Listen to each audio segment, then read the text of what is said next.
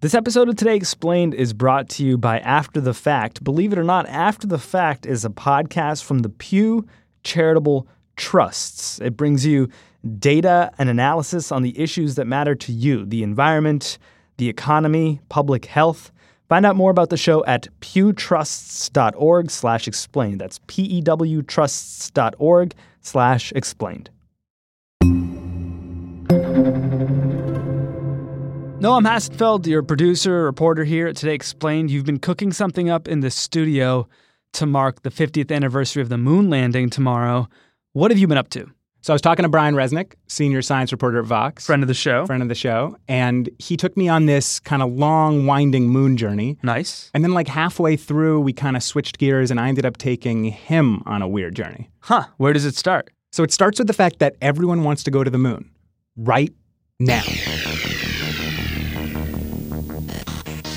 What's old is new again. There is a big push to return to the moon.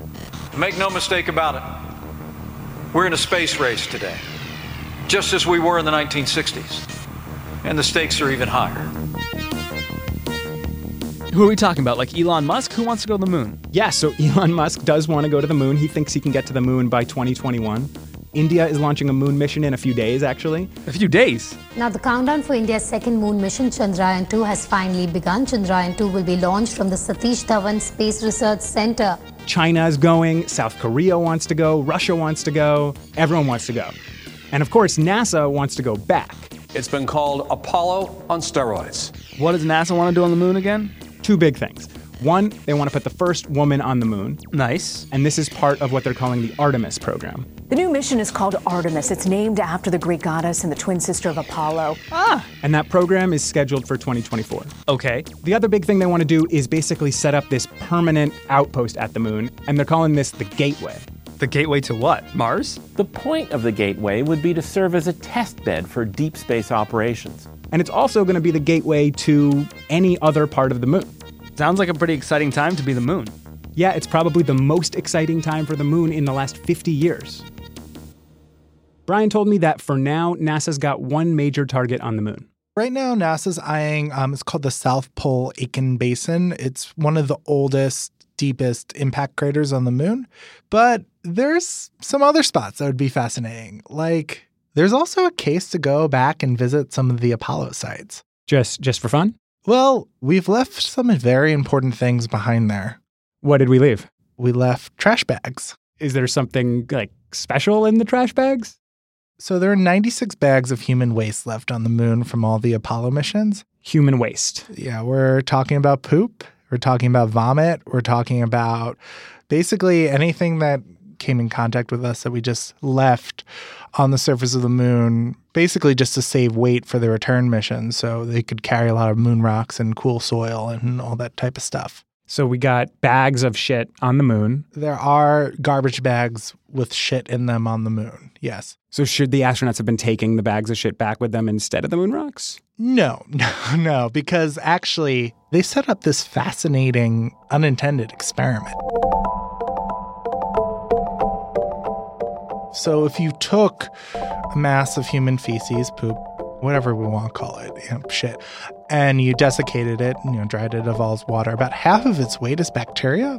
It represents this enormous array of life. There's something like 1,000 species of microbes that live in our gut, and life has been evolving here on Earth for billions of years. And that whole time that life has been evolving and changing and thriving here on Earth, the moon has been dormant and dead. It's not just that there's no life on the moon itself doesn't move. You leave a footprint there, there's nothing to blow it away.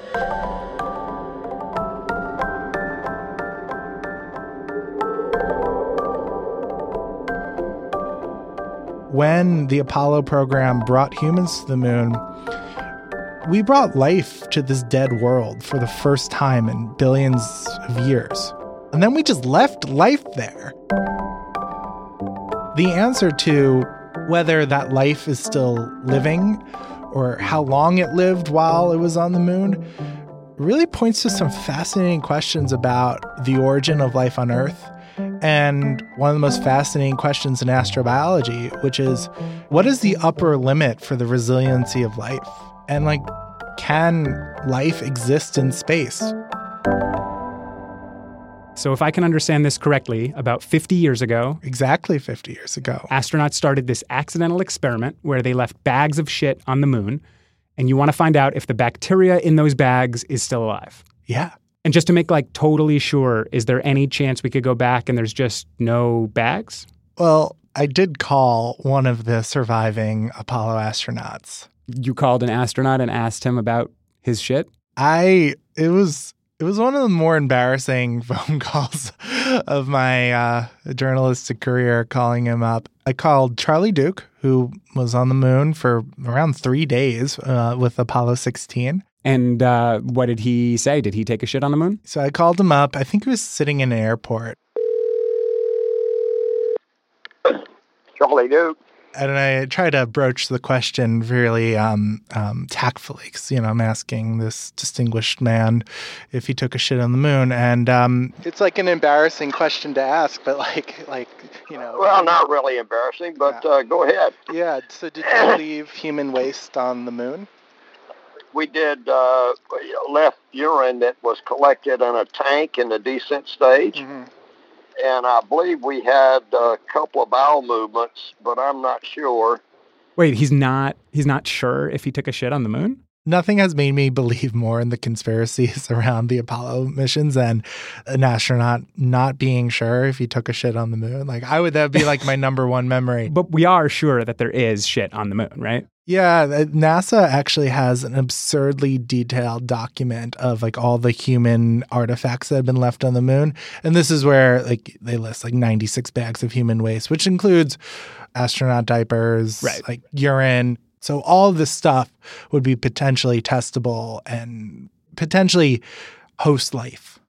Does Charlie think it's alive? Oh, yeah, he shot it down immediately. Yeah. That stuff's been out there exposed to cosmic radiation for 47 years. I'd be really, really surprised if anything ever survived. Is Charlie right? So I said before that the moon is kind of this unchanging place, but it's also very harsh.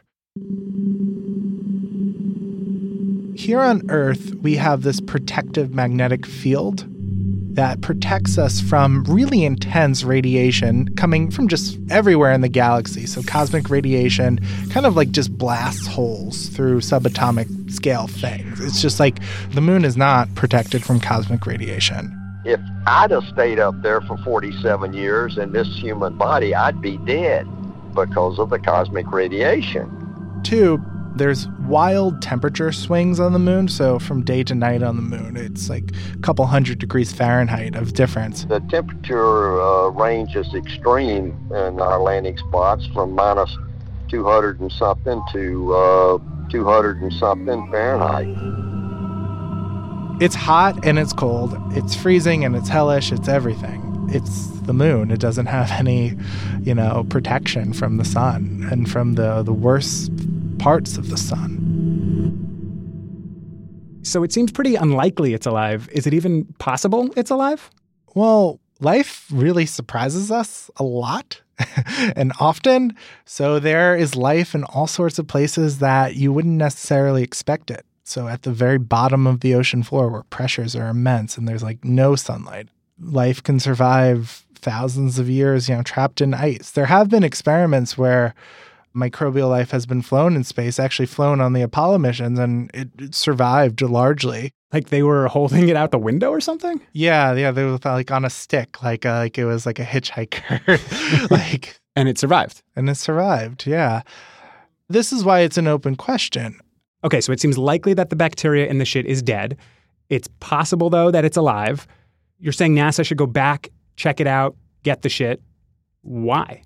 It's an idea called panspermia.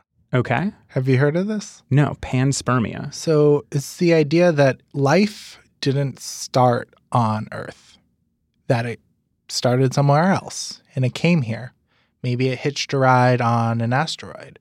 If something could survive or at least be revivable from a dormant state after being on the moon for 50 years, it actually lends a lot of weight to this idea that maybe life didn't begin here. like take a bong rip now. What if life is something that propagates itself across the universe naturally? Kind of like how light propagates itself across the universe. So a star emits light, and then that light will hit everything because light just spreads naturally at the speed of light. Like, what if life is kind of like a radio wave like that? And I guess we're basically, by studying the moon poop, testing whether the medium of space can allow life to transfer. Yeah, it helps us understand like if life is like a property of the universe itself, or if it's this rare, crazy fluke that we see around us.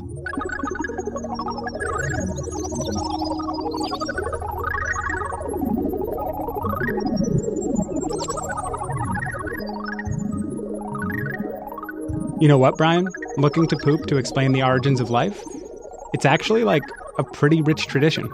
Really? What the heck are you talking about? I'll tell you in a minute.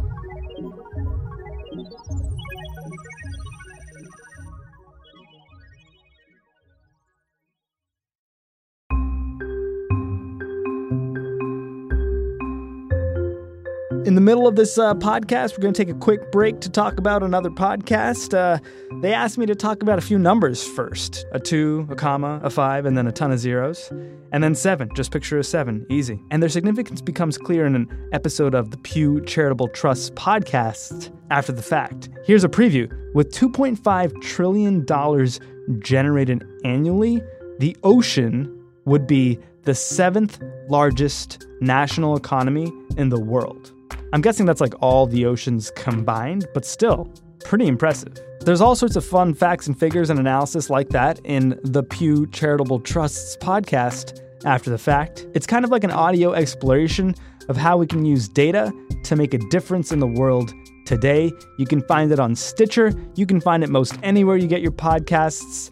Check it out at pewtrusts.org/explained. Again, that's pewtrusts.org/explained.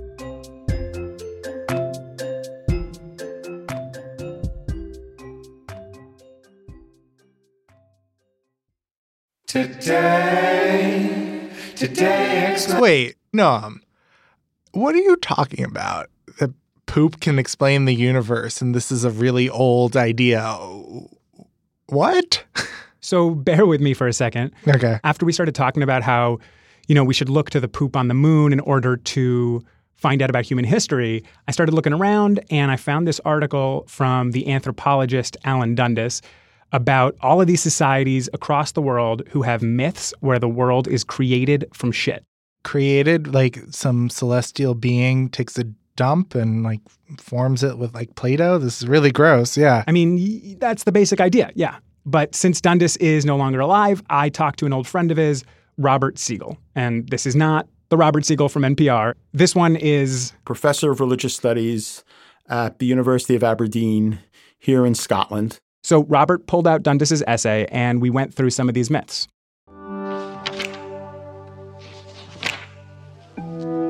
So the Fon people in Benin in West Africa have a myth where a cosmic serpent creates mountains by pooping all over the land. In India, there's a version of a creation myth where the character Bhima poops on Rama's head. The feces is thrown into the water, which immediately dries up and the earth is formed. There's a Japanese goddess who gives birth to other gods who are created from her poop. In other versions, a worm excretes the earth, or the world is formed from the excreta of ants. And then there's this Chukchi myth from Siberia where there are these two figures, Raven and his wife. Raven's wife tells Raven to go and try to create the world. Raven's wife gives birth to twins, and Raven wants to help too, but isn't sure how. Then Raven flies and defecates. Every piece of excrement falls upon water, grows quickly, and becomes land. Okay, shit is somehow fertile. It's like a substance of creation. Is this the idea? It seems like there's this sort of common trope in myth that shit is somehow related to the creative process. Dundas goes even further. He sort of equates shit with another sort of brown, muddy substance that a lot of us may be familiar with from Genesis, which would be the creation of man from dirt. So did these cultures like revere shit? Like we tend to find it repulsive, or like I'll speak for myself. I tend to find it repulsive, even though I can find, awe in like what's happening in it. Do these cultures, how do they see shit? I can give you one example, which is the Aztecs. I spoke to a professor who How much research did you do on this? I went seriously down the poop rabbit hole on this one. I talked to Cecilia Klein, who's a professor emeritus at UCLA, because I stumbled across an article of hers with the subtitle, "The Significance of Holy Shit in Ancient Mexico." Great title. Apparently everybody loved that title. And if you take a look at Nahuatl, the Aztec language, you can see that their view of shit was really different. The word for gold in Nahuatl was Costic Teoquitlat, and it translates as yellow sacred excrement. In other words, holy shit. Holy shit. For the Aztecs, it was a way of literally curing disease, restoring order and balance to the universe. Someone who had been enslaved could be freed if he stepped on a pile of human excrement. And it kind of brings something extra to the idea of holy shit. For us, it's just a way of putting two things together that don't sort of belong. It's just a way of saying, wow. But for the Aztecs, the term Teoquitlat, which translates as holy shit, would have had a much more profound and doubled meaning. I'm feeling like I'm getting a little bit of a sense while you're telling me about this, but it's like not quite crystallizing for me. So I understand why cultures around the world would look at shit and say, "Oh, this is important. There's interesting things here. This is a part of life and humanity." But I don't understand why it would be in all these creation myths. So there's no real conclusive answer on this, but there's a bunch of different explanations, and some of them are kind of wacky. Hit me with something really wacky here. Okay, let's start with Dundas's theory. He's the dead professor who wrote that essay about all those poop myths. His alive friend, Robert Siegel, walked me through it. He argues that males don't get pregnant. They're jealous, okay? And what they do to compensate in their myths is to attribute creation to something that's a supposed alternative to pregnancy, which is shitting. Is this like a Freud idea? Yeah, it's sort of like flipping Freud on its head. Instead of penis envy, you have pregnancy envy. Okay. I think it's a bit over the top. And so does Robert. I just think that's excessive. Yeah. For another sort of less grandiose theory, we can just say that at like a fundamental level, shit is the first thing that you create. And so at a very, very basic level, the involvement of shit is making creation natural. Okay, we went from psychoanalytic to, well, this is like the first thing any human can create. So anything that created us, like it's the first thing they do. They take a dump. Sure. The world's here. Okay, I get that. Right. Theory 3, which makes even more sense, is that not only is shit the first thing that you create, but like shit itself is creative. Shit used as fertilizer is maybe the grandest example of shit being associated with things positive. It's almost miraculous that, you can put it on the ground and it totally speeds up the creative process. Because look, what are you doing with shit in creation myths? You're turning it into something usable, something necessary that one can't do without. This theory that you've just laid out makes the most sense for me. Like, you can see shit, you can see things growing from it.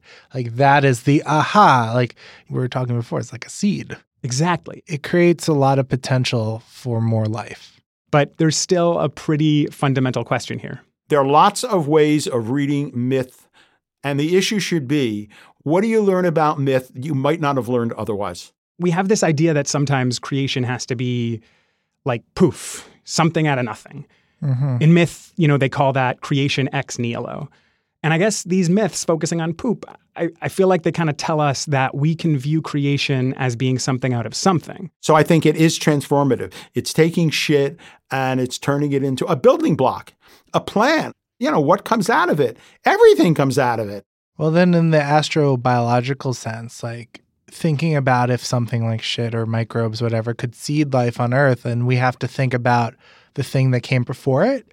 And we have to think about how maybe the Earth isn't this like kind of special Eden where all the magic happened and life started and thrived. And it's kind of a similar thought scientifically. Like, we have to think about what preceded the Earth. Like, it just didn't pop out of nowhere. There was an antecedent. There was another place with life before it. And that's why we have life here. And that's a shift. And, the major accepted scientific explanation for the origin of life on Earth is that it just sort of spontaneously started here.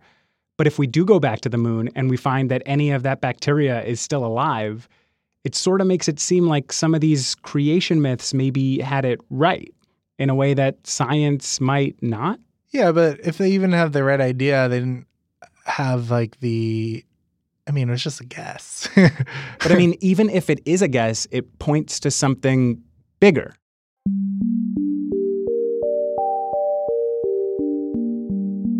Maybe it's just this impulse to say, we don't think of creation as something that comes from one spot.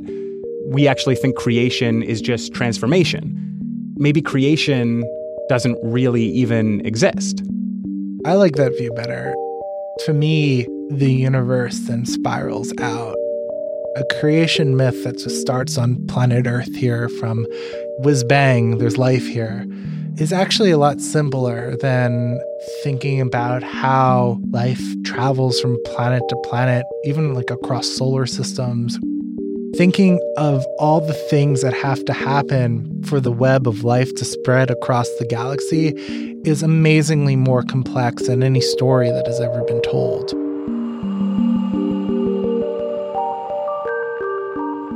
If it has happened, I think the story of life becomes so much more spectacular, and the origin of it might be even further and further back than we can possibly ever see. That becomes even unspeakable to think about how broad and how intricate and complex the real truth of life is in the greater universe.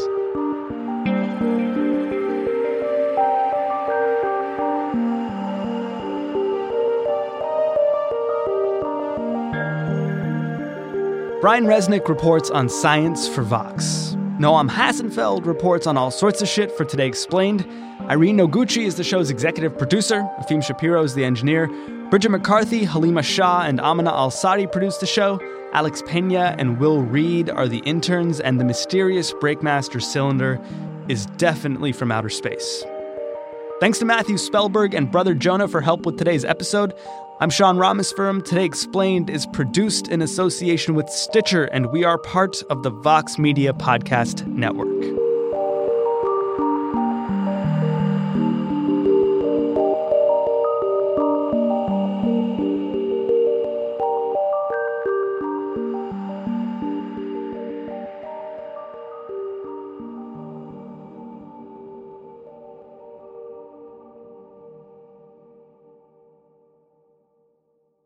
Thanks again to After the Fact for supporting the show today. The After the Fact podcast comes from the Pew Charitable Trusts. Pew is spelt like, few, but with a P. After the Fact is spelled much like it sounds. The show brings you data and analysis on the issues you care about, the environment, the economy, the public health situation in the country. Find out more about the show at pewtrusts.org/explained. Again, that's pewtrusts.org/explained.